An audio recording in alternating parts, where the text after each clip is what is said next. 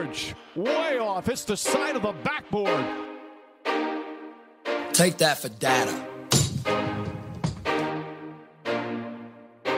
Adams gives it back to Russ. Deep shot. Get it!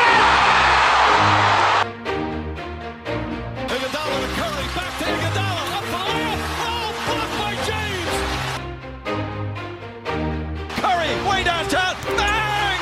Bang! Oh, what a shot from Curry! Daddy's Fantasy Basketball Podcast.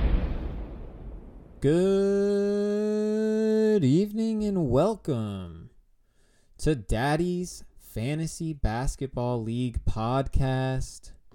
I'm your host, Cam Daig, and with me, as always, are my two co-hosts, one Gabe Sabarzo.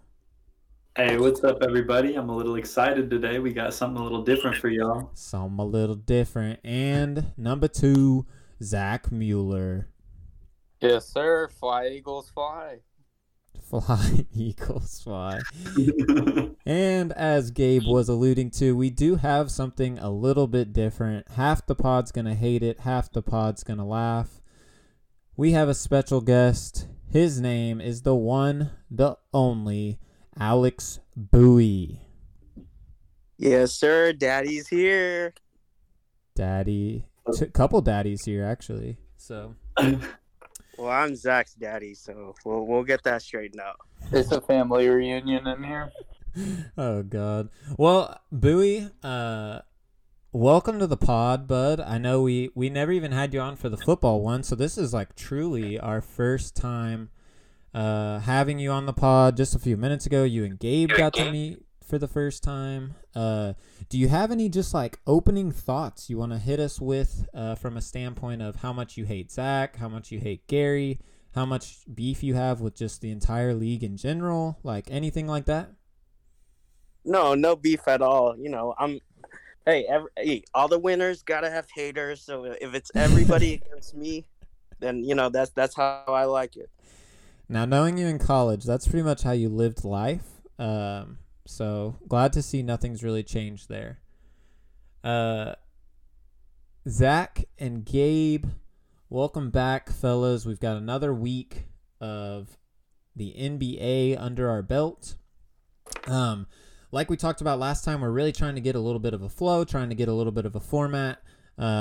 Understand having Bowie on the podcast probably throws all of that out of whack, but it'll be fun. It'll be good. We'll generally try to stick with the format that we did last time, getting a little bit of information on our own personal fandom of our teams, the Thunder, the Mavs, and the Rockets, and then also getting into a lot of like our fantasy league news. So let's go ahead and we're just going to go right into it. Let's talk about kind of a My Team's weekly update. And Zach, we're going to start with you. The Mavs, I believe, had a little bit of an up and down week, but they looked good in their last game. Why don't you hit us with a little weekly update on the Mavericks? Good choice, starting with Daddy. So this week, I think where we left off last, their first game was against the Hornets. And I don't know what's going on with this year's Mavs team, but it seems like pretty much whatever game I'm expecting us to win, we lose. And then whatever game I expect us to lose, we win. So against the Hornets, we got beat pretty bad. Luka didn't have a great game, and the supporting cast was horrible. That game, I think LaMelo and Bridges combined to go like 8 of 10 from 3. So that was at least good to see on my fantasy team, seeing LaMelo not being complete trash. And I think he's actually been pretty good the past 3 or 4 games. Yeah, he has. And then, so we were kind of in desperation mode again against the Heat the next game. I expected us to lose by like 20 that game. Turns out we were up 20 pretty much the whole game. We ended up winning by 10. I'm not sure what was going on with Jimmy Butler, but he was really bad that game. And I'm pretty sure the Heat as a team shot like 30% or less from the field. So I think it was a combination. We actually were playing good defense, and the Heat were just terrible at shooting that night. Then you had, I want to say Sunday night, we went up against the Bulls. it was a last-minute decision, but Luka did not play. They said he had like a quad bruise or something soft like that.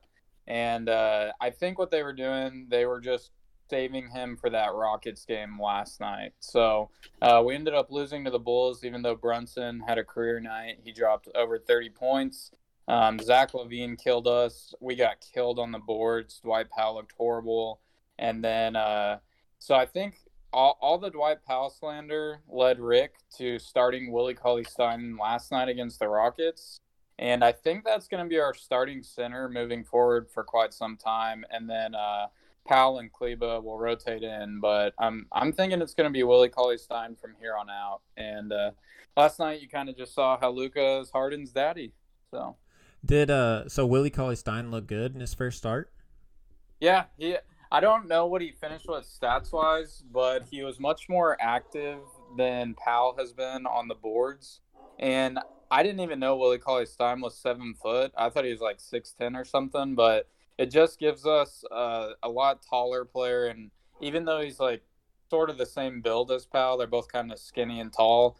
I think he just adds more with his height and the shot blocking ability. And I can definitely say he's much better at going to the rim than Powell. So, like, Luka was throwing some nice lobs to him, and he just looked really active and comfortable to me. So, looking forward to that. That's cool, yeah. And as you alluded to, Luka had his first, really his first great game of the season. Do you equate that more to, like, he's ramping it up, he's getting more in shape, kind of like we talked about last week with him, just came in a little overweight, a little out of shape? Is that what you equate that to? Or did something happen in the offense? Like, what were your thoughts on Luka? No, I think he's just kind of knocking the rust off, because when he started those first probably 3 games, he looked really bad. His 3-point shooting still isn't where we need it to be, but I think, like you said, he shot 3 of 10 yesterday. I'll take 3 of 10 for him any day. 3 to 4 of 10 doesn't matter to me. We just can't have him going like 1 or 2 of 10, because that'll end up being a really big difference for us. But other than the 3-point shooting, which I think is going to get back to somewhat of a normal number, he's looking like his old self now. So I think he just kind of had to get into basketball shape, and we'll still see it probably for the next 2 weeks or so, but then he'll be ready to go. Gotcha. Yeah. Go ahead. So when I was watching the Mavericks, when I saw them start Willie Cauley-Stein, what that made me think was that they're getting ready for Kristaps Porzingis to come back, and so they're moving Tim Hardaway to lead that bench unit, and he's like getting comfortable in that role. And needless to say, I think it worked. Bro dropped like 30 points on the Rockets on 8 for 10 from 3. And I think if that's the role he's going to take, he's going to excel. And I think that the Mavericks now have the depth, because they'll probably start now Doncic, Richardson, Finney-Smith, Porzingis, and then one of Dwight Powell or Kleber with Hardaway like leading that bench unit. And then we'll see what Willie Cauley-Stein can do if he kind of works his way into that center rotation. But I was interested to see like what they were doing with their lineup and their the minutes kind of distribution. And I mean, I think with the formula that they used against the Rockets on Monday proved to be pretty successful. Yeah, with you being a Rockets fan, I hate to tell you, but that's going to be Hardaway's best game of the year. Yeah, bro, he couldn't miss. And the Rockets shot like 20% from 3. Yeah, he was hitting stupid threes with like catch and shoot with a guy right in your mouth and just nothing but net. But I do think against that like second unit, he could take like on the Rockets, it's like Eric Gordon, but there's always like that one bench player who could be a starter, but like just gets him so much more of a usage role off like in that bench role and is able to like capitalize on that. Yeah, I think it'd be great for him to kind of be our big bench presence. I think he will. The only problem with Hardaway is he cannot dribble at all. Like, he looks like me out there dribbling. But if he has someone around him to create and he just has the catch and shoot, then he's a great option for your scorer there. Yeah, that's true. Hey, now we'll see. Now, Zach, we'll kind of use this as a transition between the Mavs and the Rockets, but last year you guys shattered all sorts of records from an offensive standpoint, being number one in the league in offensive rating. Now this year you've fallen, and it's early sample size, I understand that, but you've fallen, I think, below league average. I think you're like right at 16th in offensive rating. From just like a fan perspective, do you see any difference in your offense this year compared to last year? Like last year you had Steven Silas, of course, who's now the coach of the Rockets. And he's actually like, I've heard that in his press conferences, he's mentioned it a few times that he was essentially the offensive coordinator for the Mavs, and he's taken a lot of credit for that. I don't think in like any sort of malicious way or like braggy way. He's just said like, yeah, I was the offensive coordinator for the Mavs. Do you see any difference in the offense this year? Yeah, mainly this year we don't have as many shooters. Like the main one obviously being Seth. We traded that pretty much for Josh Richardson, who is definitely, I think, a much better starter, much better overall player and defender. But when he shoots a wide open three, it's much lower chance than when Seth was shooting wide open threes. So we're losing some there. Obviously, we don't have KP right now, so I think that's part of why we're not scoring as much. And guys like, Kleba, Dorian Finney-Smith, the key role players that kind of make our team run, they're not hitting their open threes. And that's the big difference for the Mavs. When those guys are hitting threes, you pretty much can't beat us. And when they're missing, anyone can beat us. So that's kind of what you're seeing right now. What? Yeah, They're unbeatable. Do you know how many wide open looks Kleba and Finney-Smith You just said if Kleba and Dorian Finney-Smith are hitting threes, nobody in the NBA can beat the Mavs. if Kleba is going 4 for 4, no, you're not beating the Mavs. No. Yes. Yeah, the same issues that you've had last year, it's the same issues that you have this year, is that you can't defend and you can't rebound. We cannot rebound, but we're definitely a better defensive team. It doesn't make sense to add Josh Richardson, but him being your only defender. Most teams in the NBA now, they don't even have one. Some teams, a lot of teams have like 3-4 go-to guys that they can go to. Josh Richardson can only defend one person. If you truly think that adding Josh Richardson being the primary defender really makes your team that much better, I really disagree with that. Well, what does this league run off of now? Guards or bigs? I understand that, but I'm saying you can't just add one player and expect him to guard for 48 minutes. No, but what I'm saying, from where we were last year, we actually have someone that can actually guard a star now. I'm not saying he's going to lock him down, but it's much better than watching Seth Curry out there getting absolutely roasted every play. But for what you lost, are you for what you gained and then what you lost, is it really making you that much better? Yet last year, at least you were able to score. But this year, you have no shooters. Teams are keening in on Luka. He's of course he's a little bit out of shape, so he's not really, he can't really get out of these double teams. He can't really score on his own for like what he should be doing.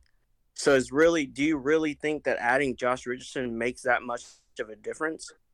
I think it's definitely going to improve us defensively, and then like you said, we're going to take a little bump on the offensive end. But we're also playing without our second best player right now, so it's really hard to judge our offense without one of our franchise players. Your second best player, who you said last week was going to help improve your team rebounding tremendously. Do you know what Kristaps' career rebounding numbers are? I never said he was going to improve our rebounding tremendously. Yes, you did. Let's go back to last week. That was verbatim what you said. Please rewind the tape on that, because there's no way. That's a lot of editing. I'm not. You maybe didn't use the same adverb as tremendously, but you did reference that Kristaps Porzingis would help the team rebound. He I will want help I the want to let rebounding you know overall, that Chris but Tapps at 7'3" is a career 7.6 rebounds per game. I know it's not great, but compared to what we have right now, I'll take that over the majority of the people on our team. Flawed. I like it. Y'all want to move to the Rockets? Let's go ahead and move to the Rockets, Gabe. Give us that weekly update. All right. Well, I was feeling a lot better until I sat down and watched that Mavericks game, but we're still at 2-3. So I think the main takeaways this week for me were it might be way too early to tell, but like, what if the Rockets actually won the Westbrook trade? You know, what if? You know, John Wall, he seems to be still the explosive kind of acrobatic finisher that he once was, even after his injuries. And he's developed more of a three-point game, even in his extended absence. He's now up to 8 threes, 3 attempts per game. His previous career high was 5.3. So I think he's a better fit on this Rockets team than was Westbrook. And I'm really impressed with our undrafted talent. Oh, I can't say enough about Jayshawn Tate and Christian Wood. Both of those guys have been playing excellent. Christian Wood has put up 20-plus points per game he's put up 20-plus points in his first 4 games as a Rocket, and he's in elite company there. Jayshawn Tate, the coach, Steven Silas, trusts him, and even when we have to go small down the stretch, we have Jayshawn Tate in there. And I think if this team can improve on defense a little bit and honestly keep James Harden on the team, I think that this team is going to be a threat to compete. Hey, now, Gabe, in the West, I have not, just truthfully, I haven't watched more than probably like one Rockets game this season so far. Yeah. What is the offense like with James Harden and John Wall out there? Are they like, is it one time down the floor Harden gets it and then one time down the floor Wall gets it? Are they playing well off of each other? Like, what does the offense look like with those guys? Yeah, so obviously James Harden is a super high usage player. So a lot of times James Harden is the one bringing the ball down, but like on breaks and things, you see John Wall explode, and a lot of the threes that he's taking are catch and shoot, but mostly the offense is pick and roll with Christian Wood, and then let James Harden use the basketball is a game of instincts, and James Harden has some of the best instincts that I've ever seen on the court, and so he just let him create, let him find the alley-oop, let him drive to the basket and draw a foul, let him kick out to one of the shooters on the outside. And so I think that, John Wall is going to be interesting as he develops down the stretch, because his best game was one where James Harden sat because of the ankle injury. And so we'll have to see kind of as it develops. But right now I think they're playing fine off of each other. James Harden is still the primary ball handler on the team, however. Gotcha. Okay, so probably similar to how we've seen Harden operate. Yeah, you saw Chris Paul in a similar role. You saw Russell Westbrook in a similar role. I mean, with Russ, it was a little different because he was probably the worst shooter of the three, and then he found success when he stopped shooting threes. But that's a conversation for when we get to Russell Westbrook a little bit later. Okay, sounds good. And what did you say their record was for this? They're week? 2-3. So they just lost to the Mavs, but we beat a couple teams last week. That was encouraging. Okay, awesome. Yeah, Gabe, I hate the Rockets, but I definitely think he'll win that trade for John Wall. Yeah, I feel like he's a better fit. And now, even Russell Westbrook, both teams are happy with the role. I think John Wall is just happy to be back playing basketball. It looks like he trusts his body. It looks like he is okay with being not touching the ball every possession, and he wants to prove that he's still got it. And then Russ is back to triple doubling every night, and some nights it's enough and some nights it's not. I think go ahead. I think come clutch time, like when y'all are pushing for playoffs and in the playoffs, I think you're going to see that John Wall is going to be much more valuable than Russell was in those situations. Yeah, I agree. Something that was interesting though, Boogie Cousins, like he got ejected in like 3 minutes in the Mavs game, but his per minute stats, he had like 2 blocks, 4 points. Like in those 3 minutes, he was putting up numbers. So I would have liked to see maybe as he's getting more comfortable, because I mentioned that John Wall looks like he trusts his body after all of the injuries. It does not look like Boogie Cousins has his rhythm or trusts his body the same way. So we're going to have to see if he settles down into a role and actually starts playing significant minutes on an NBA team, or if it's really not going to be what we thought it was going to be when we signed him. Yeah, I didn't cry about those refs last night, but they were horrible for both teams. They were calling techs like every other play for like Dude, I know. The one that got Boogie ejected, I couldn't believe it. He just threw his arms up and said, like, I mean, people do that all the time, and that was his second technical. The ref knew it would get him ejected and just threw him out. Mind blown.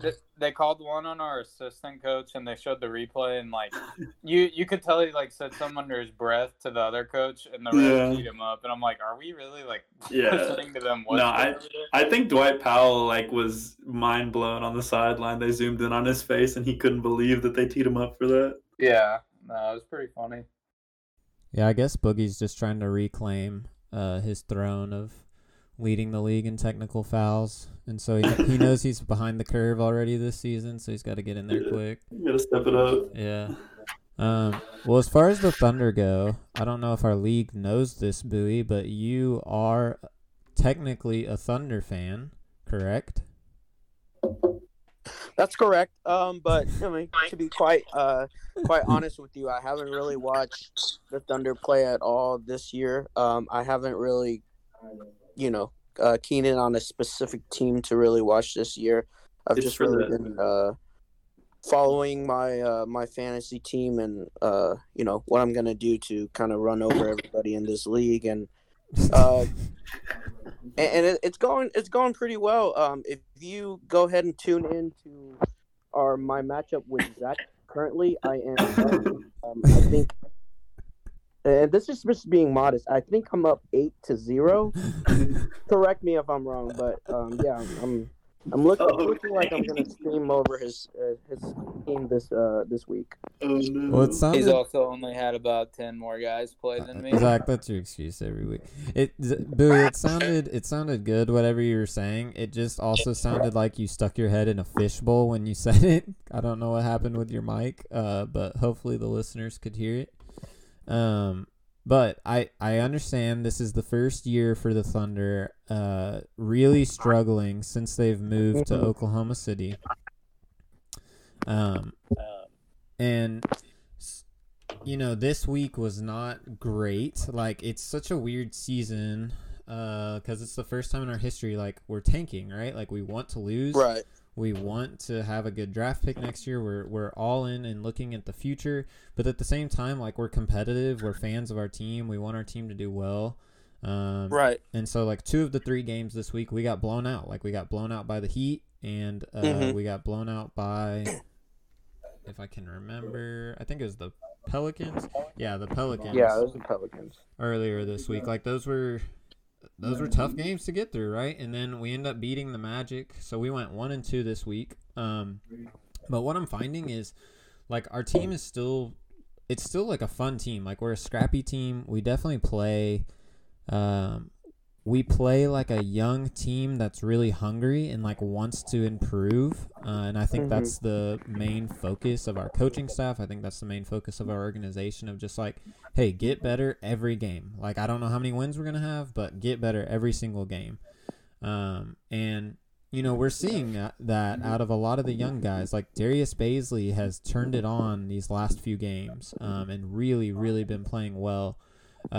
Lou Dort is showing things this season that he never tried last year. And it's really extending his ceiling on what he can be as a player. Like, he's putting the ball on the floor a lot better this year and showing those guard skills of being more versatile than just sitting on the corner and the other team leaving him wide open and he shoots 30% from 3. Like, he's showing the ability to do a lot more things than that. And then The last one I'll talk about, I think it was Ramsey in the Sleeper app who was talking about Shea. And if you just go off of the box score numbers of Shea, it's not pretty. Like, it's really not. His efficiency has plummeted this year, taking over that lead guard position. There was probably going to be a little bit of that you suspected, just because he went from literally being the third point guard behind Chris Paul and Dennis Schroeder to being the primary ball handler, like 38 minutes a game. Your efficiency is just going to plummet a little bit when you take on a role like that. But what I've seen is, like, he is focusing a lot this year on trying to get all of his teammates involved in the game. He's setting them up. We run some sort of action every single time down the floor, which is totally different from anything previous Thunder. I'm used to just watching a whole bunch of ISOs, like Russell Westbrook ISOs over and over. But this year, like, we run an action every single time down the floor.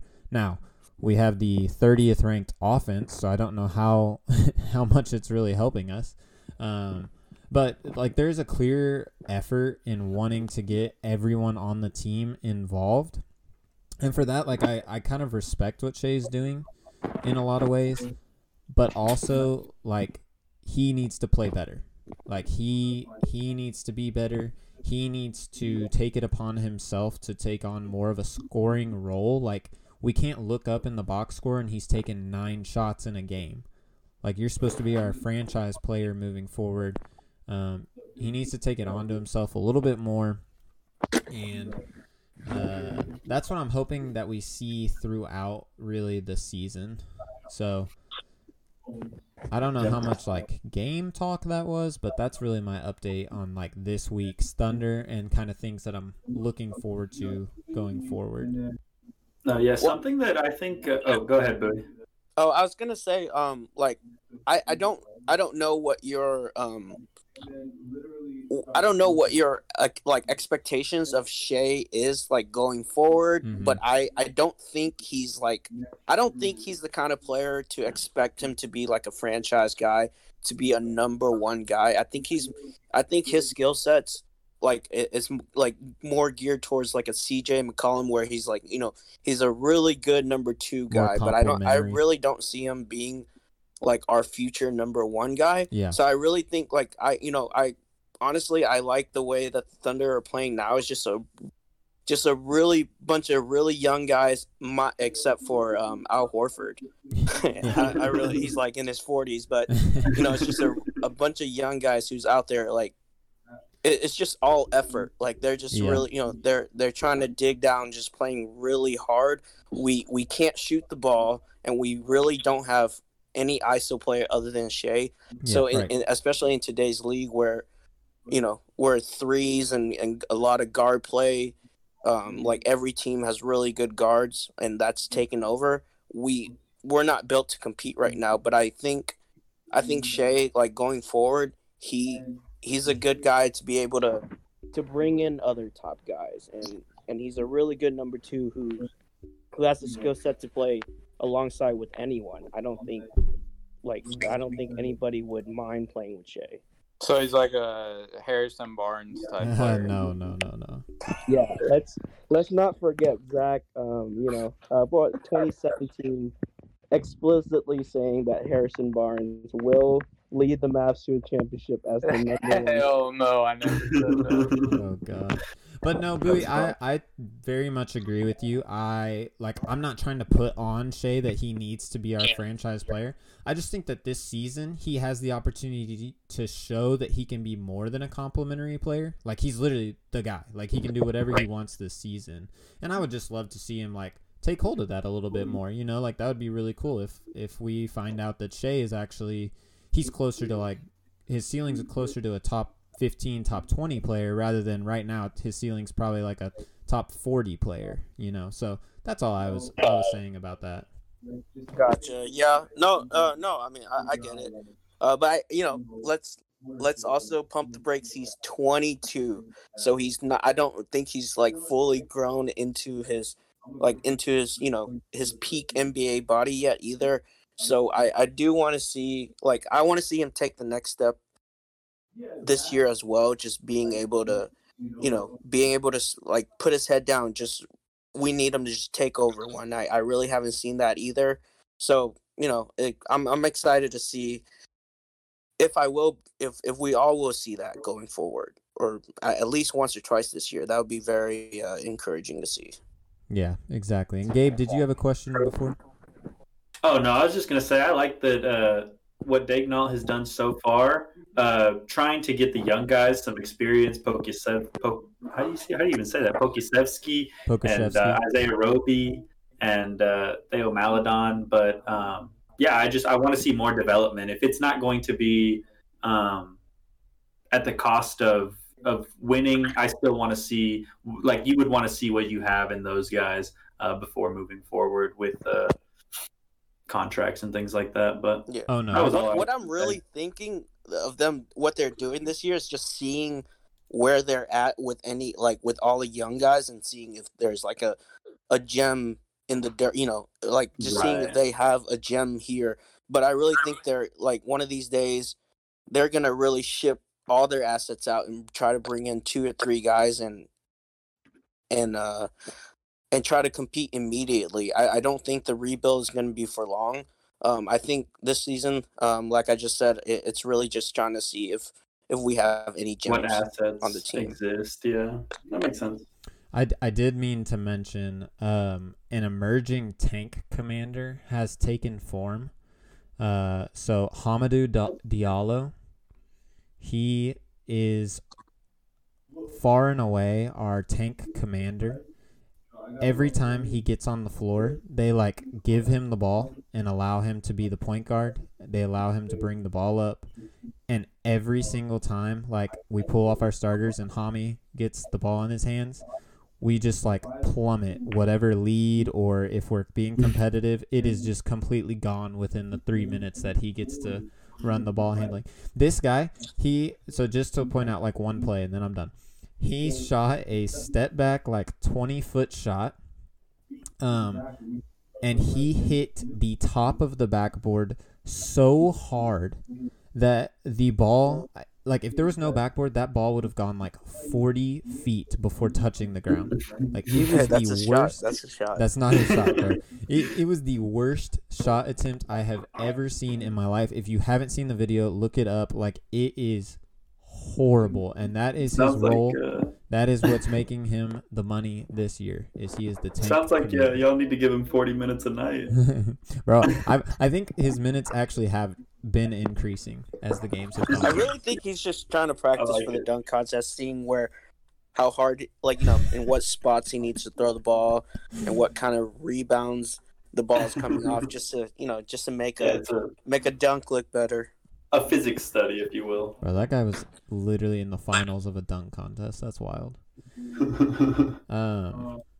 Okay, any other updates you guys had for your teams, or do we want to move on here? Nah, I'm good. Let's break down a trade. Let's do it. Let's move on. Math sucks, so it's all good. Okay, getting more into our fantasy leagues news. We had our first trade of the year. So as we talked about last week, the trades have kind of been slow here, but we finally had our first one. And guys, it was between the two of you. So it was between Gabe and Zach. And Gabe, do you have the what was involved in the trade in front of you? Why don't you go ahead and give us the trade? Why don't you give us the trade and then kind of give us our thoughts on what you were thinking in the trade? Yeah. So Zach gets Kristaps Porzingis and Mason Plumlee. I received Fred VanVleet and Kevin Love. My initial analysis was that both Love and Porzingis will probably remain on our IRs for a while, but it looks like Porzingis will be back mid-January rather than late January as initially expected. I'll probably be without Kevin Love until at least February, most likely. And at that, he's pretty injury prone as it is. So we'll have to see what that even looks like. He's valuable when he's out there, but I don't know what that's going to look like for him. I still, I think Fred VanVleet, though, was the appealing asset to me. He gives me a notable bump in threes, assists, and free throw percentage. And Zach gets a pretty notable bump in big man stats with Mason Plumlee. Plumlee had been playing really well. Rebounds, blocks were up, and field goal percentage was up. But I actually think both of our teams get better at what they already do pretty well. But I obviously I like my side a little bit better, or I wouldn't have made the trade. Yeah, and just like for a reminder for the listeners, what was the totality of the trade? Yeah, Van Vliet and Love for Porzingis and Plumlee. Is that what you mean? Yes. Yeah. Okay, awesome. And then Zach, uninterrupted, will give you what were your thoughts? What were you thinking on the trade? Yes. Speaking of Tank, tell us, what are your thoughts? The main reason I made this trade was honestly because I wanted to get Love off of my team. He's got a nagging calf strain injury that I think is going to persist throughout at least the next few months. That's not what the doctors have said, but that's the feeling I get based off what I've read. Because it's basically like he'll feel good to play, he'll play, then he re-aggravates it, back to the same thing. You could say I'm taking the same risk with Porzingis because obviously he's injury prone, but I just think the Mavs are being very cautious with when they're bringing him back. So I think when he does come back, he is going to be fully ready to go. I don't anticipate they'll play him in like back-to-backs or anything like that. But I just thought kind of where my team was, I'm already competing in threes. I haven't won in threes, but I'm up there every week. I needed help on the big man stats. I've got Drummond, and then I pretty much don't have another reliable center. And then I've got two great rebounding guards in Luka and Russ. But other than that, I didn't have much. So I needed Plumlee for that, and Plumlee can get you some steals and blocks. When you think about Mason Plumlee, it's kind of a gross pickup, but he has been really good on that Pistons team. So, like, if you actually take a look at his stats, he doesn't score a lot, but he does everything else for them right now. And then with KP, I just think he's going to come back, like I said, play really well this year. I don't know if y'all remember, but in the bubble, that dude was averaging, I forget what it was, but it was like over 30 points a game. He was drilling threes. Like Billy said, he's not a great rebounder, but he's not horrible because he is so big. And then he's also going to block a good amount of shots just because of how big he is. For being 7'3", he's a horrible rebounder. No, he's not a great rebounder. But if you say someone averages 7 rebounds, that's not that bad for the average NBA player. So. Yeah, the average NBA player is not 7'3". But what I'm saying is Van Vliet going to average 7 rebounds a game. Or Van Vliet will give you 4. Is he going to give me 3 blocks? Come on, man. You gave up everything to get an injury-prone KP who averaged 7 rebounds a game. I definitely did not want to give up Van Vliet, but at the same time, like, he's a solid shooter, solid free throw shooter, good at assisting, but he doesn't give me any of the stats that I was getting dominated in for the most part. So I wanted to even my team out some. And you were getting dominated in every stat, though. Well, I was getting dominated in every stat because of what Big R's about to go through. So we'll see. Bowie, yeah, no, I definitely think Zach's team will bounce back a little bit. And I think in the short term, his team gets better just because he'll get both of his players before I'll get Love. Also, Kristaps Porzingis is 25, Kevin Love is 32, so that could weigh into like injury proneness or labels. But well, if we're talking about age, I figure Zach would keep the older player. Just given his his MO, his recent recent drafts, whether it be football, whether it be basketball, he really often goes for those injury old players. Well established, I think we call them. Yeah, veteran leadership. Well established. He's actually playing my GM. He's probably talking right now, but he's on mute and he has no idea. Well, Bowie, do y'all have any thoughts? Yeah. No. I was gonna say, Bowie, like clearly, like you side more with Gabe on the trade. Like, what were your thoughts? I wouldn't say side more on, with Gabe about the trade, but I think that Zach was, what his team was doing well was being able to score, and I think his team shoots threes pretty well, especially with Van Vliet. But the stat that his team is really good at, like the best stat I believe was assists, and I think he's losing a lot of that by trading Van Vliet. If he's looking for rebounds and blocks, those stats, you can get those stats via the free Waiver agent wire, pickup. yeah. Yeah, the waiver wire. But the stats that are really hard to come by are assists and points, and I really think that losing Van Vliet is going to be big for him going forward. Well, I also have 2 triple-double machines on my team, so I'm praying they'll lead me in the assists and points categories. Yeah, praying, but Russell Westbrook he's probably only going to play 75% of the games, and Luka, he's obviously injury prone, so Yeah.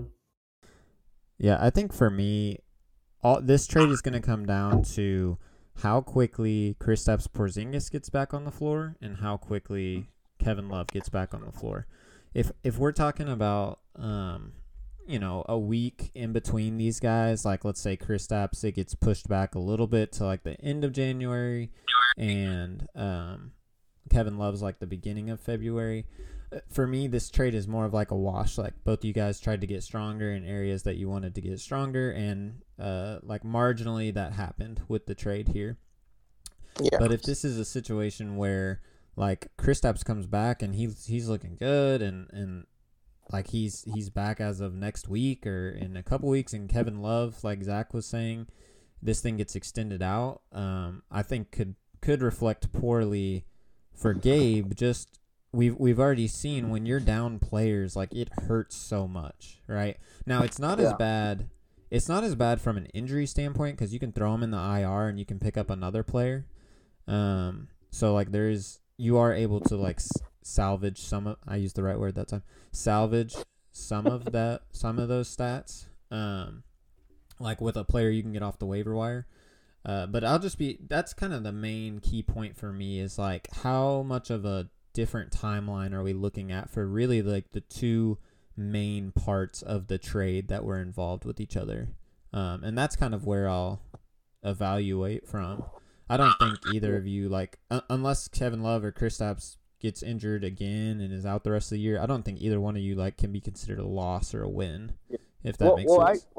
I don't know how like Gabe feels, but I told Zach this before. I told him right after the trade that I felt the trade was very lateral for him. Like I don't think that made his team better, just because yes he improved on the stats that he was quote unquote getting dominated in, but he's also losing a lot of the good stats that he was good at. And even if Kristaps averages 2 blocks a game, it doesn't even make his team the best shot blocking team in the league. So I just felt like he would have been fine with Van Vliet. No, I'm not saying I'm the best shot blocking team in the league. I'm just trying to compete in blocking because right now I don't think I have what it takes to compete. But I'm saying why try to compete in a stat that you aren't even guaranteed you're going to win, and giving up like a stat that you were really, really good at? Because he's already punted in 2 stats. Like with Russell Westbrook and Luka Doncic, he's really punted his field goal percentage stat, and honestly like free throws he's really struggling with as well. Free throws are maybe. Luka has been much better this year at free throws. Yeah, but I'm saying at the time of the draft, like those were two stats that you knew you were gonna have to really get a lot of production out of other players, or you were punting on. I think field goal percentage I'll probably never win. That is a punted stat, but I think the others there's possible chance at winning. Yeah, that's why I agree with like being competitive in pretty much every single other stat. Well, it's not looking good for you this week. You haven't won a single stat. So.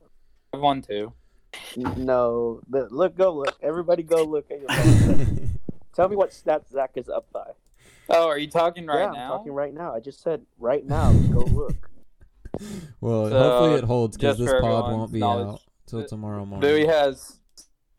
Bowie has 6 players playing tonight, 3 of which are his top 3 players. I have 1 player playing tonight, Joe Harris. Hey, draft better. Stop drafting hurt guys. No, we'll Stop see drafting guys that don't play. We'll see what the scoreboard is at the end of the day tomorrow because you're barely winning these categories. All right, we're Hey, gonna get into Joe the Harris next. can turn up with Kevin Durant out. Well, Joe Harris already played and he didn't. He had 10 points. Oh. Anyways, go ahead, Cam. We're gonna get into the next portion of the pod here before we spend the next 45 minutes arguing amongst ourselves. Let's go ahead and get into the Fantasy League matchups recap from this past week. So the first one that we're going to do, and Gabe, after I'll do the score and then kind of throw it to you, and then Zach and Bowie, if you want to give your thoughts on the matchups as well, but I'm going to kind of let Gabe take the lead on it. Let's go ahead and start with the first matchup of me versus Pogo the Clown, John Wayne Gacy. Sorry, I was like trying to find it and I couldn't. So that's me versus Big R. I ended up taking this matchup 5-3. I won the categories of 3-pointers made, rebounds, assists, blocks, and points. And Big R won the categories of field goal percentage, free throw percentage, and steals. Yeah, so like Cam was talking about, some of his stronger categories, I think that Cam's team had a pretty solid all-around performance. I think the emergence, or re-emergence, should I say, of Mike Conley is really helping. He's led the Jazz to a 4-2 record alongside Donovan Mitchell. And Devin Booker and Jason Tatum both finding their stride as well. However, you're going to need Devin Booker to shoot better than 15 for 21 from the stripe. Much better. If you want to counteract the damage that Rudy Gobert does to your free throw percentage. Because Rudy Gobert is a career 63% shooter from the free throw line, and he gets there pretty often. So you're going to need some of those high volume, like high efficiency free throws from Devin Booker if you're going to want that free throw percentage above like 75% or so. On Big R's side, I thought that there was a lot of middle of the pack performances. There wasn't a ton that stood out as like excessively weak or excessively strong, but the loss of TJ Warren is really unfortunate. TJ Warren was a decent source of threes, steals, and a field goal percent booster, and now he's going to be out for quite a while. Let me double check how long he is estimated to be out for. It's looking like not until at least the middle of March with his stress fracture that he has suffered. So thoughts and prayers with TJ Warren, but we're going to have to see, like Zach referenced earlier, Big R is going to be dealing with the absence of Kevin Durant and now TJ Warren. So we'll see if he can find a way to overcome those things or if they'll prove to be too much. What do y'all think? Yeah, that's karma for Big R. I think both Cameron's team, Scam's team and Brian's team, Brian being the person that he played, I think they don't have stats that they're really good at and that they're guaranteed to win every week. I think their team is like super balanced, but in a league where you're winning categories, I think you need to be able to, like, you need to have guaranteed wins in certain categories just to give you that automatic up. And I think both their teams are a little bit too balanced for my taste. Like right now, Brian's team, his best assists, the person who's giving him the most assists is Julius Randle. Yeah. So, like how long is that gonna last? And like I mentioned earlier, I think assists is the hardest stat to win, or the hardest stat to find. Yeah, in fantasy basketball. So we'll see how it goes, but I do think his team is not made to compete down the line, so that's okay. Well, everybody can count that team out. Sabonis is a decent big man passer as well, but go ahead, Zach. I think you can almost always count on Big R's team to win or be highly competitive in field goal percentage because he's got so many bigs. And same thing with rebounding. Not that he's going to win every week, but he's always going to be up there. Like I'm pretty sure he might have lost the Cam in that stat, but he's going to be right there the whole time because he's got like 3 or 4 bigs that are all really good at getting rebounds and scoring right below the basket. Mm-hmm. Fair. Yeah. Do you have any thoughts on that, Cam? Yeah. Well, I mean, as going through the matchup, like we just had so many categories that were close, and that could be kind of like alluding to what Bui's talking about is, you know, I agree. I kind of have that mindset of like, I want to win every category, you know, like I want to be good at every single category. And I don't know if Big R shares that same mindset, but we just had so many categories that were really close. Like points came down to the last night, assists came down to the last night. Honestly, what was it? It was rebounds came down to the last night. Like all of it came down to the last night, and it very easily could have been like a 6-2 win, one way or the other. And it just happened to fall like a 5-3 win towards me. But I think that kind of alludes to what Boo's talking about of like a really balanced team. But I think I just take like a different approach. Like I want to be competitive in all of them and then kind of base my free agency pickups on like which ones I want to make sure I win. Which could work out for me, could not. We'll just have to see as like the season goes on. Yeah, Scam is doing his normal fantasy formula, getting lucky. Well, Cam's doing his normal fantasy formula of auto drafting, so you know the computer's always like any auto draft team is definitely always going to be competitive. Oh my gosh. When it comes down to when it comes down to winning in the playoffs, you know, Scam's always going to fall short. Cam the AI. I was unaware of this stereotype. We're gonna move on to the next matchup here. We've got Camden, aka Suck My Dirk, versus Bui. Scam sucks. And Bui ends up taking this one 6-1. He won the categories of field goal percentage, free throw percentage, 3-pointers made, assists, steals, and points. Camden only won the category of blocks, and then they tied on rebounds. Gabe, what were the thoughts? Yeah, so some of my thoughts on Bowie's team. He was really strong in assists, threes, and points once again. He was second overall on the week in all 3 of them. And along with his stars, I feel like a lot of the production he's getting from Malcolm Brogdon shouldn't go unnoticed. I feel like it's being undervalued at this time, but he's up from 30.9 minutes a game last year to 37 minutes a game, and he's taking advantage of it.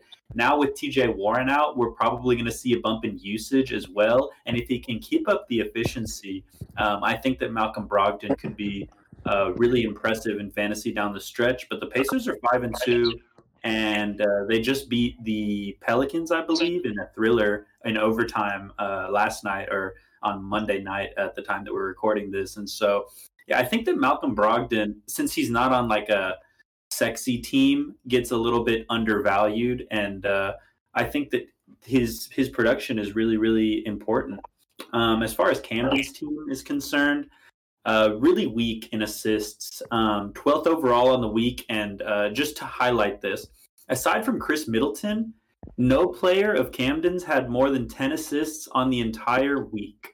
So there's not a whole lot of passing on this team assist-wise. And like Bui has alluded to a couple of times, assists are sometimes hard to come by on the waiver wire because if you're not like picking up somebody because of an injury or a rest situation, or there just happens to be like an Elfrid Payton sitting around, it's going to be tough to find that assist streamer. And so I'm a little bit worried for Camden, but at least the Warriors are playing better. That bodes really well for Kelly Oubre, Andrew Wiggins, and James Wiseman. We're seeing Kelly Oubre kind of settle into the role that we hoped he did last pod.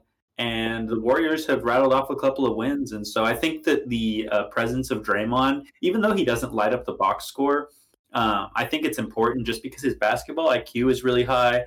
And he has been able to teach James Wiseman and coach him up a little bit.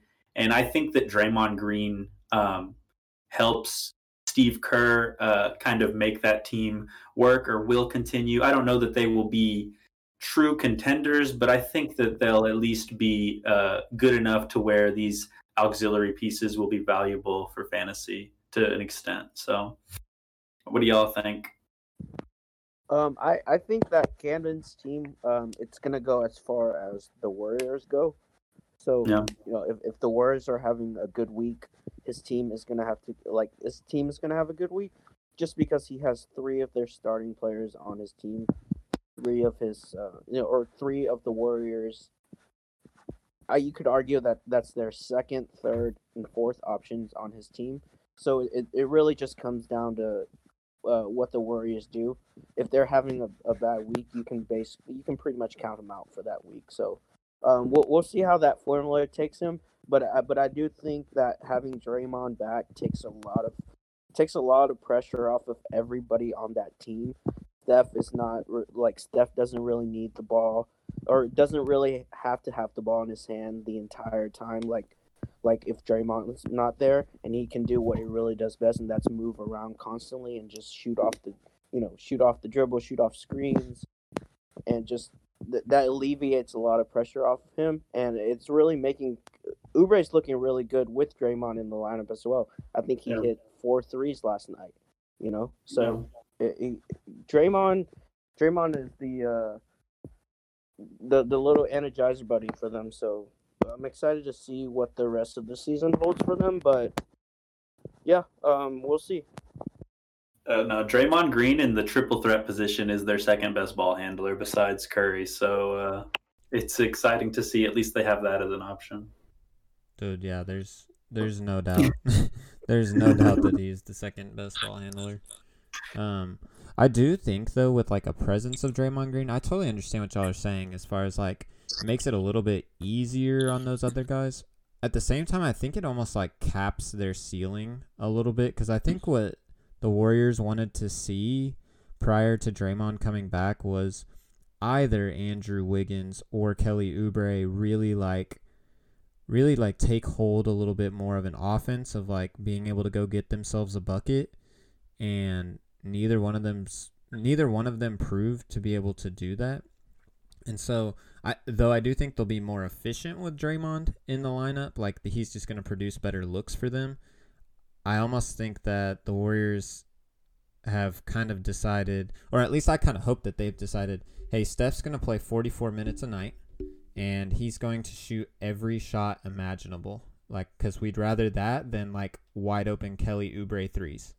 Like a Steph Curry double team 3 is a better shot than a Kelly Oubre wide open in the corner 3, and like we've seen that. So I do wonder if that like caps their ceiling just a little bit on that. Yeah, that's a good point. Also, it's interesting that Wiseman sometimes down the stretch gets benched for more experienced players like Kevon Looney or Eric Paschall. He's still kind of learning like rotations. I feel like the NBA game is a little bit fast for him at times, and his skill set is really unique because, I mean, he's a 7-footer that can shoot and play big, but he's going to have to like get his IQ, his basketball IQ, up to NBA speed if he's really going to be a trustworthy option in the front court for the Warriors. Well, and that's just going to take time for a guy who's played, 6 games in the last 2 years since high school, Exactly. So that's just going to take time. But he's used to kicking more nuts than playing basketball right now. Any other thoughts on this matchup, guys? The only thing I put was Camden is really missing Cat right now. He needs him back. Oh, yeah, big time. And then I kind of agreed with everything Gabe said. Like, Bui is getting a lot of production out of players like Brogdon, White, and Bryant. And Bui also has his three-headed monster with Dame, Kyrie, and LeBron. So he's in a pretty good position compared to a lot of the rest of our league. And some of his grosser, not sexy players are playing really well. So.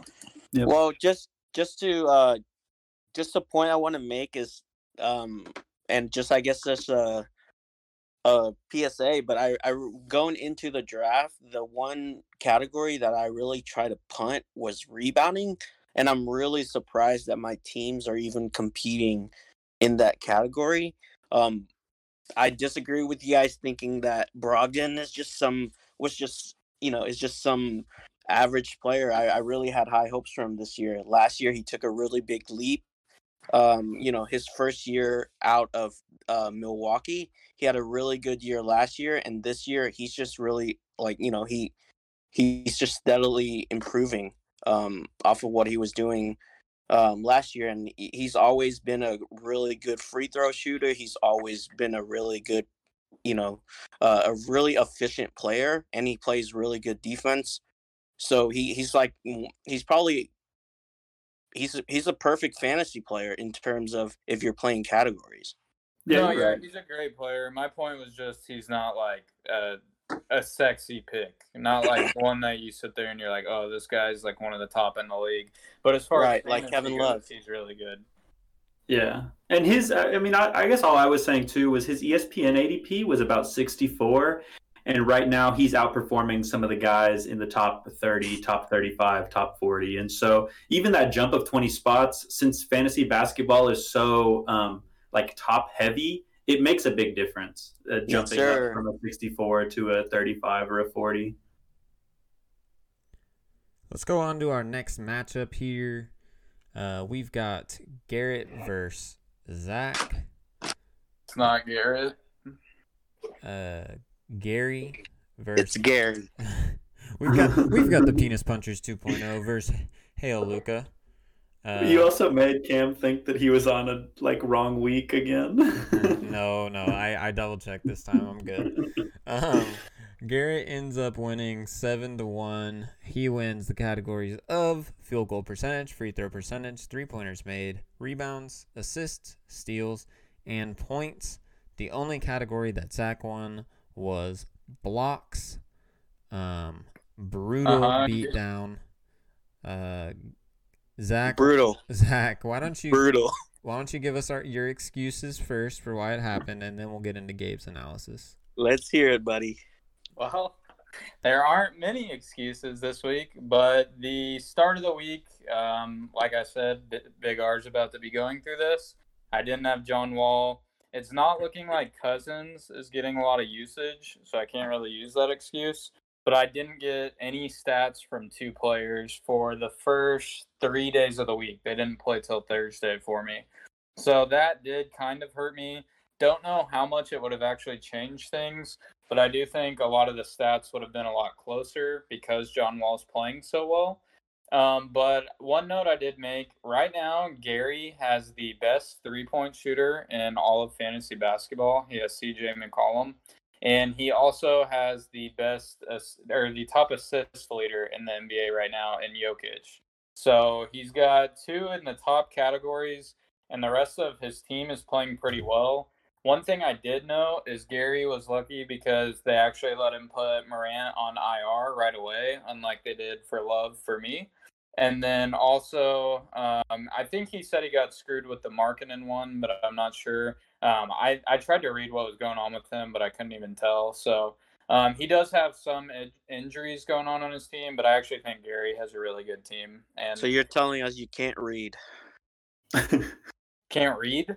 Yeah, that's what I heard. You just said you were trying to read up on Markkanen, but you couldn't understand what you were reading. I looked at the It was in Spanish. stuff, before he actually got injured, and then I just didn't look at it again. So I love how Zach goes, not many excuses, and then just goes off on a 5-minute rant about what went wrong and what could his team have been if everything went his way. No, I literally just said he's got the best three-point shooter and the assist leader. Like, that's not an excuse. That's literally he has the best players. Yeah, True. Absolutely. Gabe, did you have more on that? Yeah. Just to kind of expand on it, Garrett has 1 assist. He's been first overall on the week in assists both weeks that we've played. And like Zach was saying, it's because Jokic had 54 assists last week, or 53. You remember when I said that nobody on Camden's team had more than 10 in the whole week? Jokic by himself had 5 times that. He leads the NBA in assists per game with 12.8. The next highest is 11.8, I think, with Russell Westbrook. He has to be in the fantasy MVP conversation so far. Also, Paul George, I mentioned him as a steal in the draft in the 3rd round. He's playing better than most people's first-round picks. Garrett stole him, and he has been reaping the benefits. And the Ja Morant injury kind of hurt his point totals, but really not as bad as I thought it would. He went from first overall on the week last week to 3rd, or 2 weeks ago, he was first overall to 3rd this week, and he still managed to win that statistical category. So, yeah, like Bui was saying, I think that Garrett's team is, or maybe Zach was saying that Garrett's team is set up for success right now. And then for Zach, I put that he was pretty competitive in most categories. Field goal percentage and free throw percentage are going to remain a concern.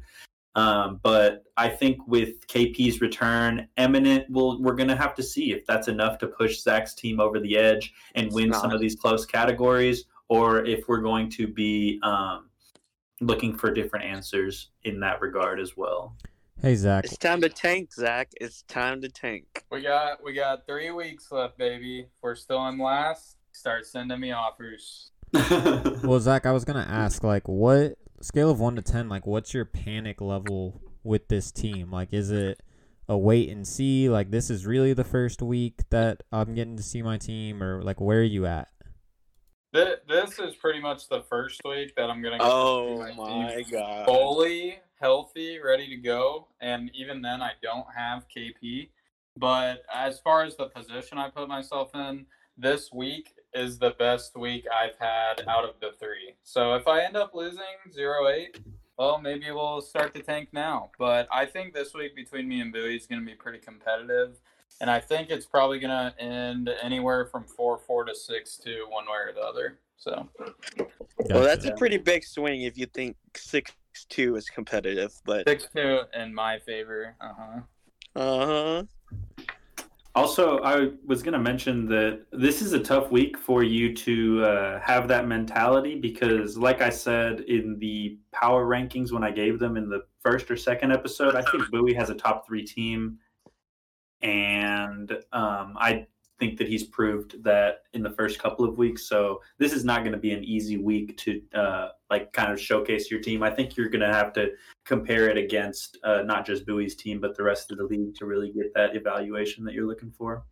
Look, Zach, next week I just looked at it. You are playing Brian's team, and if you cannot at least win 4 categories, I really think it's time to hit the panic button and really build and really try to get some draft picks for next year's draft. So one thing I'd like to point out about our current matchup, so far Bowie has had 13 guys play. I've had 10, and Bowie has had 5 matchup pickups to my 1.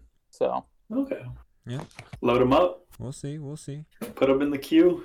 Let's go on to the next matchup here. We had Barnacle Boys versus James Gives Me a Harden. Barnacle Boys ends up taking this one 5-3.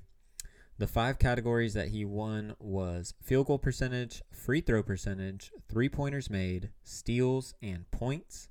And the 3 categories that Ryan won was rebounds, assists, and blocks. Gabe, what are our thoughts here? So Nick had a really strong showing in threes and points. He was first overall in both this week.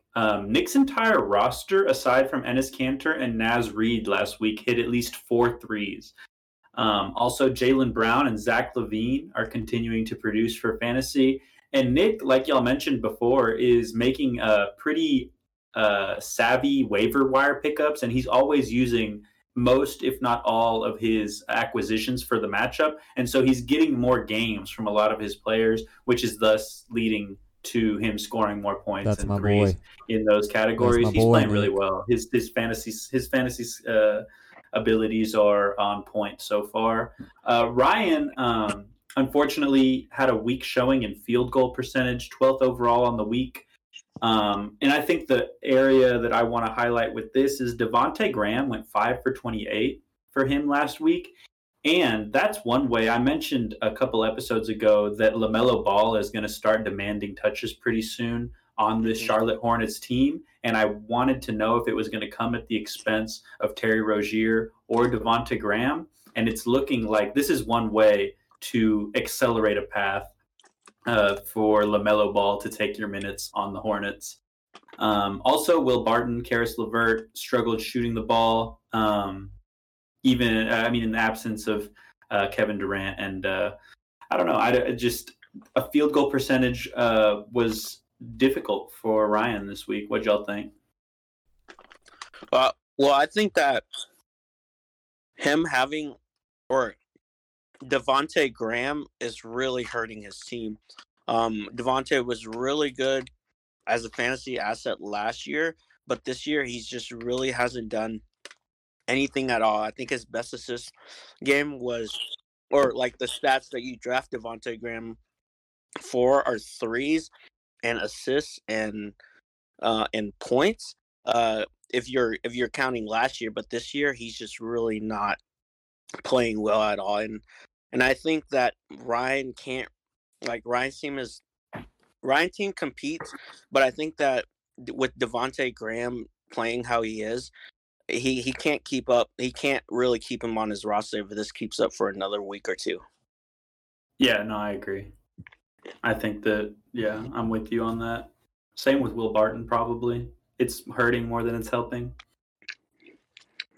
Yeah, and I would just say, like, as far as Ryan's team goes, just like scrolling through, his Jarrett Allen pickup, I think that's a player that is only going to continue to get better as the season goes on.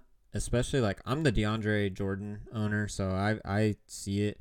His minutes have already started decreasing a bit in favor of Jarrett Allen. And I think what you're going to see as this season goes on is the Nets or Steve Nash and the coaching staff are going to get over this whole, like, he's boys with Kevin Durant and Kyrie Irving thing and start the better player. And, like, do you think that for real? Yeah. Well, no, even though you say that, no one's starting over KD or Kyrie anyway, so they're gonna start regardless.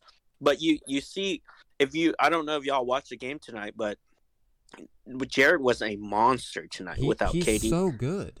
He was really, really good. But the thing about Jared Allen, because I don't know about you guys, but I've been waiting for him to break out even last year. But he's just been like, there's games that he plays really well, and so he's just really inconsistent for me. But I really hope for your sake for Ryan's sake that he continues this, because he's a really good player. Yeah, and just so we're clear, I was not saying Jared Allen would ever start over Kevin Durant or Kyrie Irving. I was talking about DeAndre Jordan is who he would start over. I don't know if I mixed up my words or what. No, you salvaged your words. But to that extent, I think that Jared Allen is a much better player than DeAndre Jordan. I don't think that it's going to be – I don't think that ultimately it's up to Steve Nash. I think that there's way too much players say. I think that his minutes could go up, but I think in the end, DeAndre Jordan and the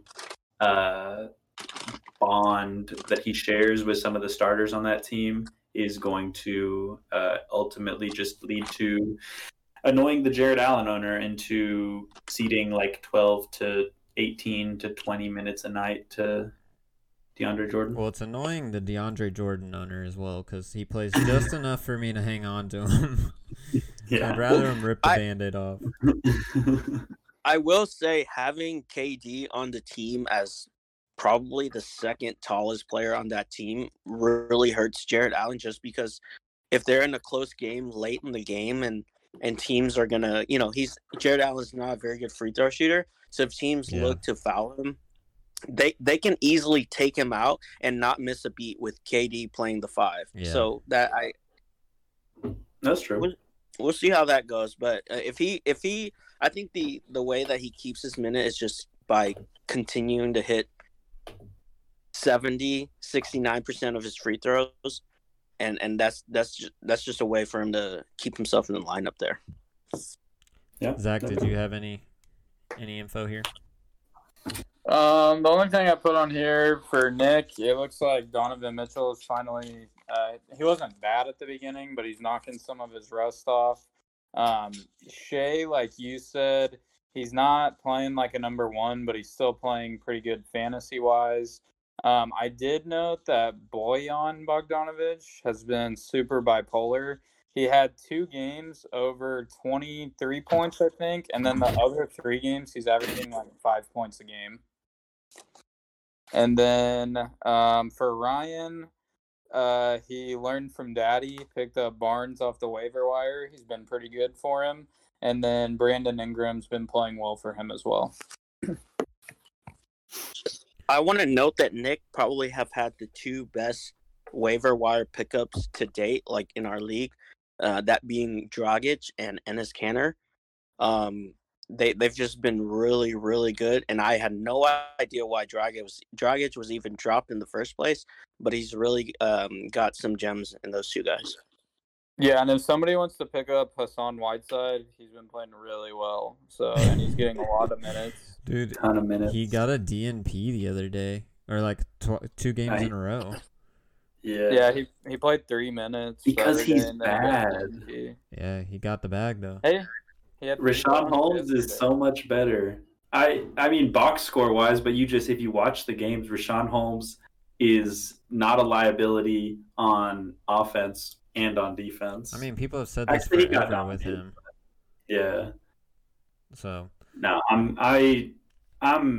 we'll see what the Kings end up doing because you can never really know what they're gonna do. But never. Yeah, Hassan Whiteside is he on the waiver wire right now? Yeah, for sure. He's been like the top option on there for a while. Unless something changes, he'll probably stay there. Yeah. Oh yeah, and Gallinari got hurt. I forgot about that. Oh yeah. If someone is like down 3 blocks, though, it might be worth the. Not if he doesn't play. Like, he can get 3 blocks in 3 minutes. Hassan doesn't really fit their team. I think that the Kings are built to kind of get up and down the court and run. Yeah. And Hassan is not. He's not that kind of player. He's not a guy who can, get up and down like Rashawn. Rashawn's a really athletic player who rebounds, who plays really hard defensively, who gets you, who gets you some steals, a little bit of everything, and he shoots free throw decently, very surprisingly, a lot better than Hassan Whiteside does. So I think going forward, just the way that Rashawn Holmes is playing, you can't play Whiteside over him as a Kings coach. Hey, side note though, Hassan Whiteside's hilarious. I don't know if you guys have ever followed this guy on social media, but he is like, I started following him on Snapchat whenever he was still in the Miami Heat, and bro, he put out some gems. Like that guy, he is very, very funny. So if you ever get a chance, you should follow him. Also, Marvin Bagley and his dad had some thoughts. If you want to get into it, I don't want to get into it on the pod too much because it'll probably take a while. But if you want to look up Marvin Bagley and his dad, that's the latest Kings drama. What, Coach his Yogurt? His dad wants him out of there. Really? Yeah, I actually haven't heard about this at all. Oh my God! Yeah, look it up after the pod. It's interesting to say the least. Yeah, I think De'Aaron Fox's dad also had comments for Marvin Bagley's dad. So there's like Aaron a whole thing. Fox. It's a Katy Youth basketball all over again. Yeah, exactly. With all the dads, bro. We gotta get all these guys in a gym so they can play it out. Just imagine taking Bagley over Doncic. Oh yeah, I think that's definitely Imagine trading Trae Young for Doncic. I'm imagining it right now, and I'm smiling. Okay, moving on to our next You're matchup 3-4, here. buddy. We've got Bobby, Team Kelleher versus Gabe. Rodman with the good D. Gabe ends up taking this matchup 5-3. The 5 categories that Gabe won were 3-pointers made, rebounds, assists, steals, and points. Bobby won the categories of field goal percentage, free throw percentage, and blocks. Gabe, because this was your matchup, what were your thoughts on the matchup, and how did you think your team performed? Yeah, so I've kept up my streak of winning steals first overall on the week, 2 weeks in a row. I'm hoping to keep that going for a while. OG Anunoby is second in the NBA in steals per game at 2.2. Rebounds, I was actually second overall in the week, but that was largely due to Mason Plumlee, who was averaging 10.7 rebounds per game. I no longer have Mason Plumlee, so I'm hoping to make up some ground there. Jeremy Grant has been playing really well. I think that he's a highlight on my team. He's having really high usage on this Pistons team without a ton of other offensive weapons, and he's shooting with high efficiency, which I think was a big factor in his fantasy success and his success as an NBA player. But I'm worried about Yusuf Nurkic. He is playing low minutes, and he's not shooting the ball very well.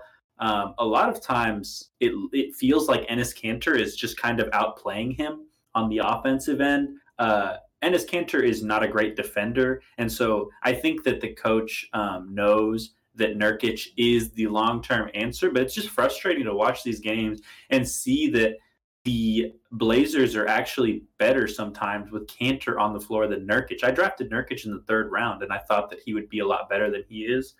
And then Wendell Carter, he's been limited, and when the Bulls go small, he's not even on the court. I don't know what to make of Wendell Carter. I thought that he had an opportunity again to get more of a role with this Bulls team, and it's not looking that way. He's kind of the next player on my team that I'm thinking about trying to move or drop, even because I don't know what the next step is. He's not producing the stats that I need. I might be better off streaming that with the best available player that day. But that's kind of my thoughts on my own team, a little bit more in depth, obviously, because it's my own team. And then for Bobby, I thought that his steals, they were 12th overall in the week. And aside from Miles Bridges, no one on Bobby's team is averaging more than 1 steal per game this week.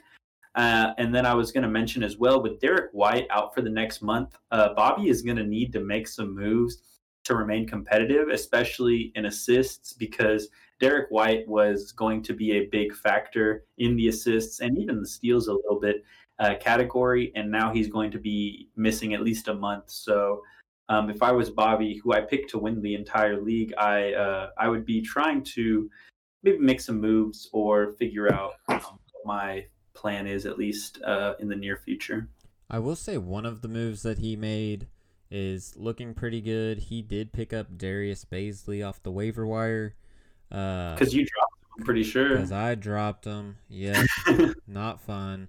But I guess I was raging because he shot 1 for 12. I know, he was so inefficient, but his peripherals were okay the whole time. I thought about picking him up. And then, well, you should have, because dude's been balling out.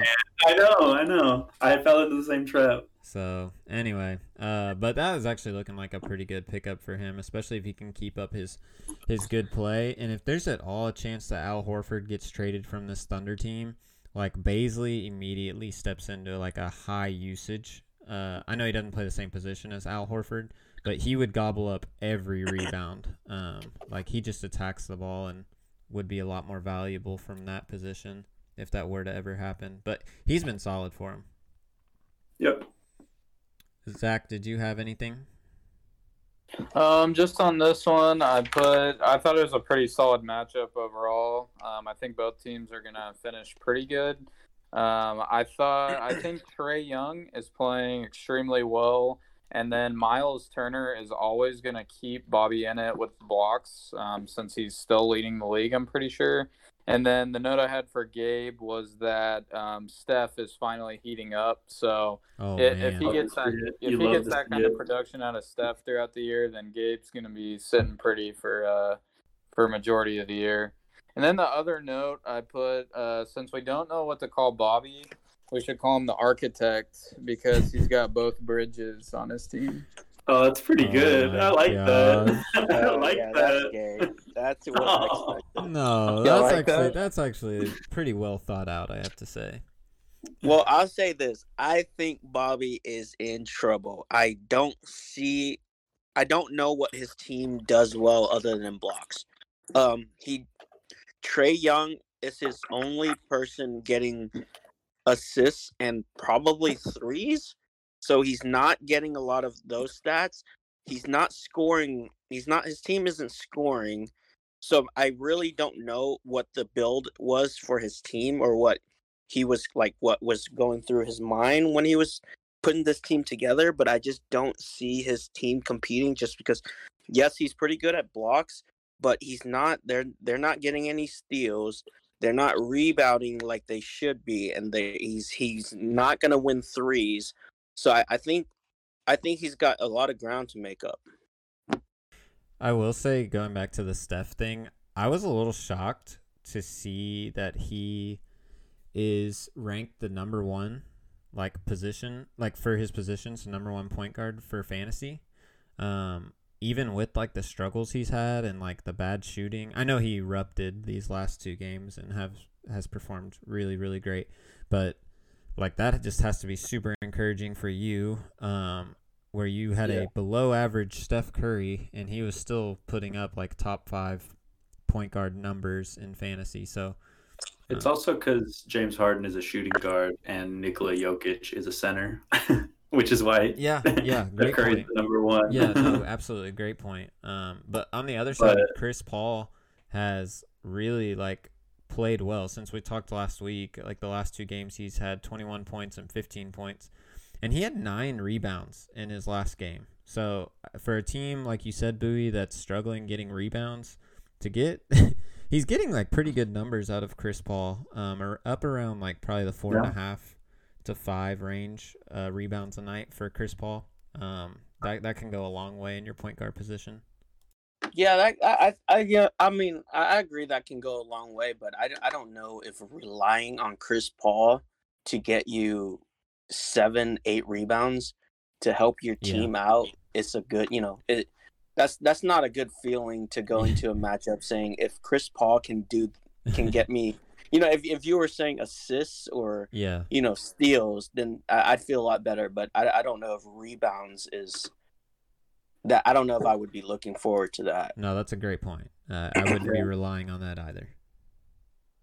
Y'all sleeping on the Peyton Pritchard breakout too. He's been playing well. Have y'all watched him? No. Celtics rookie. Oh yeah, he's been playing well whenever he's in. There's certain NBA players that are gifted physically, and then there's certain ones that just mentally play fearless. They play like they're playing AAU. And Peyton Pritchard, he was pretty good at Oregon, but he plays in the NBA. It kind of like Alex Caruso, just really intelligent basketball player. And when he's given the opportunity, he fills the role well, so I think he'll be their backup point guard. Even when everyone's healthy on that team again. Wasn't Pritchard a 4-year starter at Oregon? Or maybe I think so. Yeah, 4-year player. Yeah, it feels like just that mold of 4-year player in college, late first round pick. Brogdon, high IQ. Yeah, Brogdon, exactly. Caruso, high IQ, right? Those guys who just play really hard and high IQ, not Zach. It's like Cole Beasley in football. Just if you give them a little bit more physical attributes, they could be insane, but they do the most with what they've been given. Yeah, exactly right. Let's get on to our last matchup here. I know we're running a little bit over on time, but we had Ruth Bader Winsberg versus Poppy Chulo.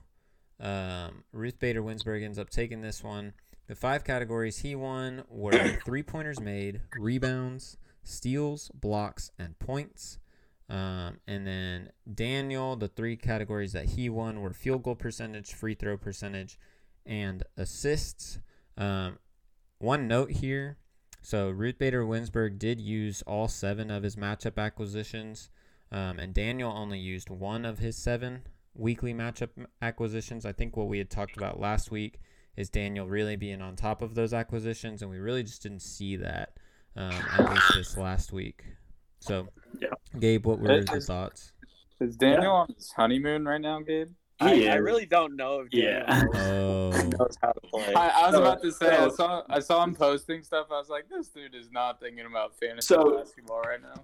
So that makes sense. He texted me that he listened to the podcast and was going to try to make some lineup like acquisitions and things, but he very quickly after that realized that he was leaving for his honeymoon, and so he set all his lineups like, you know how you can change the day, like he made his one acquisition and then just set them as well as he could for the week, and I'm pretty sure he hasn't looked at it since. Hey, so.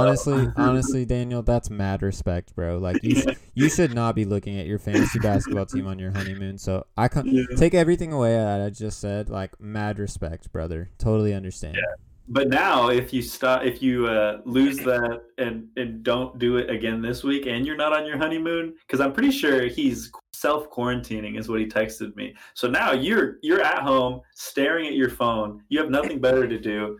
I mean, at the very least, pick up like Nick Batum or someone and stream him. That's the opposite. Daniel, you got to drop Luke Kennard. Luke Kennard, Daniel, I Williams, bro, both of them.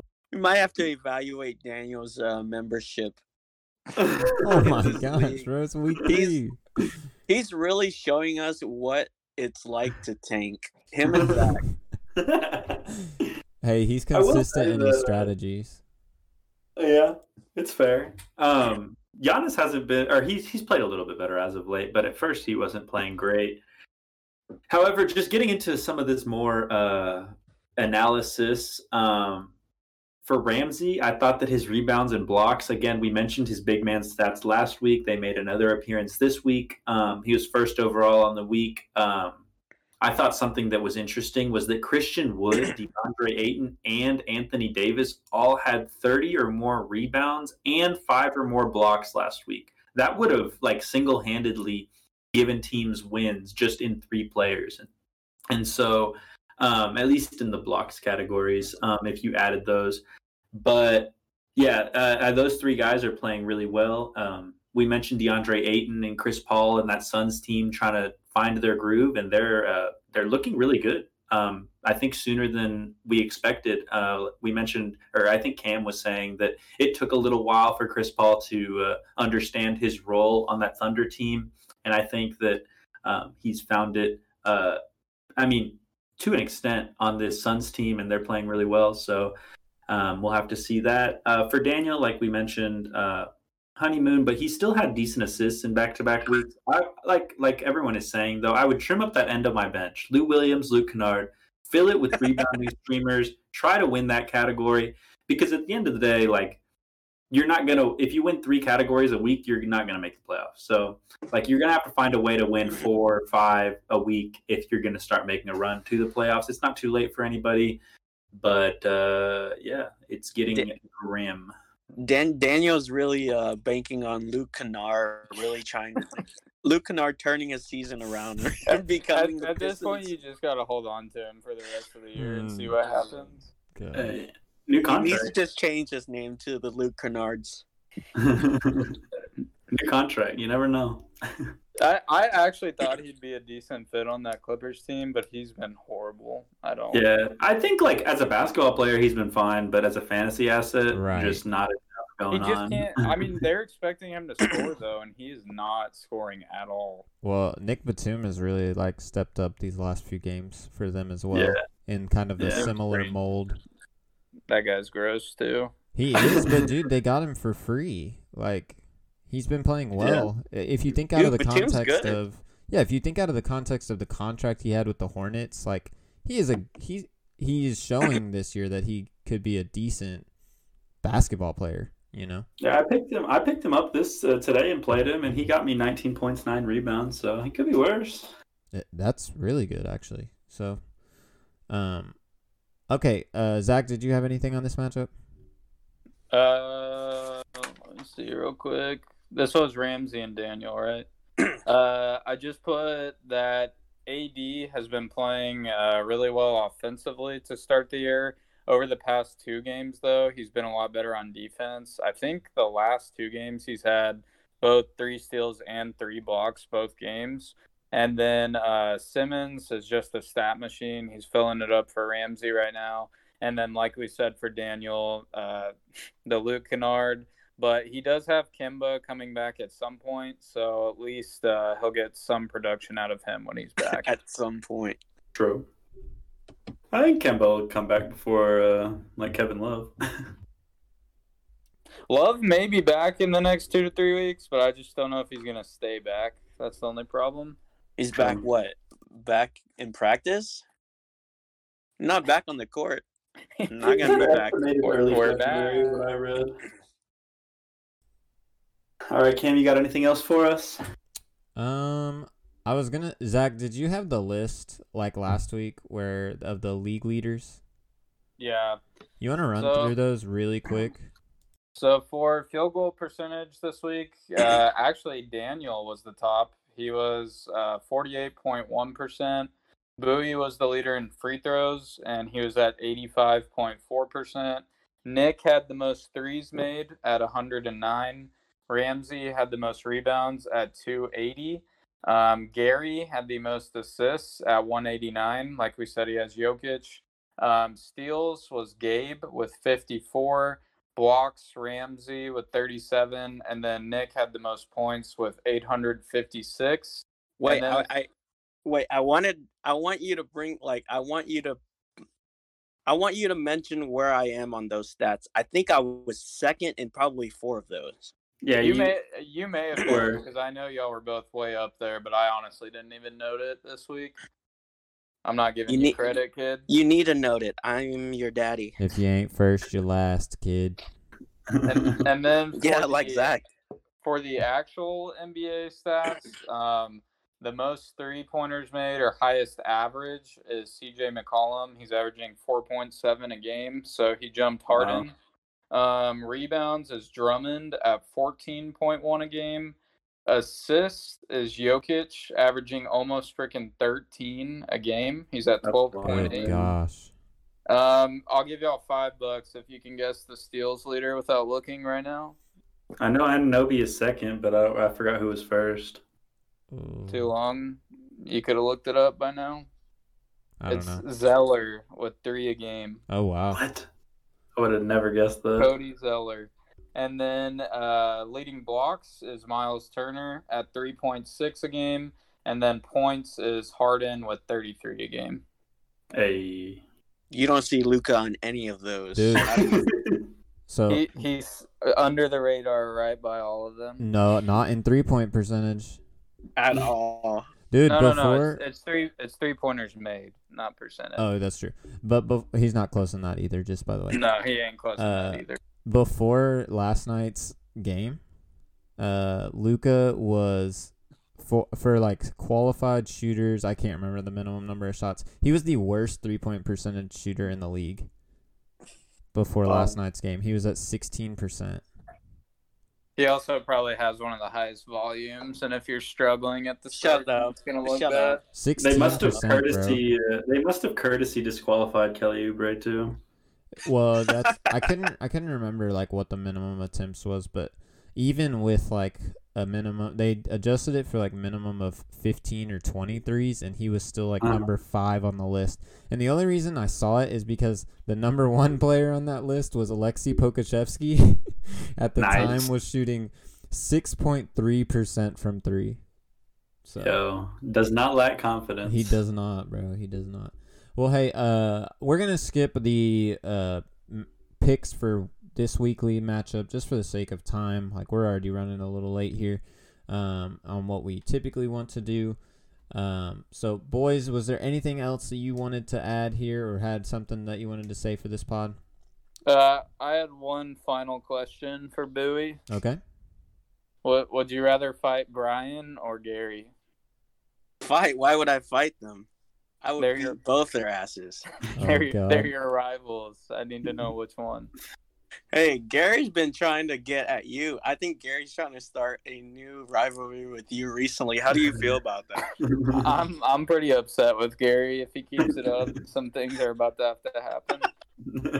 Hey, there's not much you have against him. I mean, he's beat you in in football. He's beaten you in basketball pretty easily. So I'm excited to I'm excited to see what dirt you have, but we'll see. No, I beat Gary in football. I was the one that took him down that first week, but then we never played again. We're gonna have to take it to the real basketball court or the real football field here pretty soon if things don't simmer down. The real UFC arena. True, we could get that. I just want to bring up that video that I posted in the group message or in the sleeper of Scam getting torn up for the game-winning shot. No, that's forever the best moment. Bro, what's so sad is I think I had like 25 points that game. I played so good. I was there. You had like 3 points. Yeah, you probably had like 4. But he was shooting like Luka. Y'all are clowns, bro.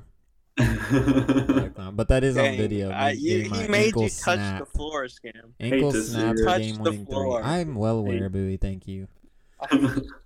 God. Well, always happy to have you guys back. Bui, thanks for being on the pod with us, man. It was fun. Do you have any closing remarks before we head out? I do have a question for Scam. Nope. I'm always going to ask this, but what was going through your mind when you handed the defender the football in flag to lose us the championship game there?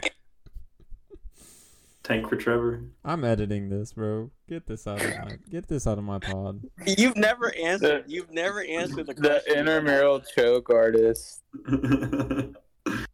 You're welcome for leading y'all to the promised land. All right, boys. Hey, that'll do it for us. Thank y'all for listening. If you made it this far, good luck this week, and let's stay safe and COVID-free.